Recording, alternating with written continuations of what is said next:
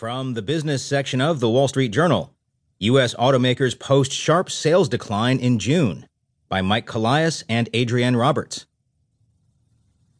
Detroit's car companies reported steep sales declines in June, capping a bumpy first half of the year for the U.S. auto industry and setting a bleak tone for the summer selling season. The reports, released Monday, come as analysts expect overall auto sales to have fallen more than 2% in June compared with the prior year, according to J.D.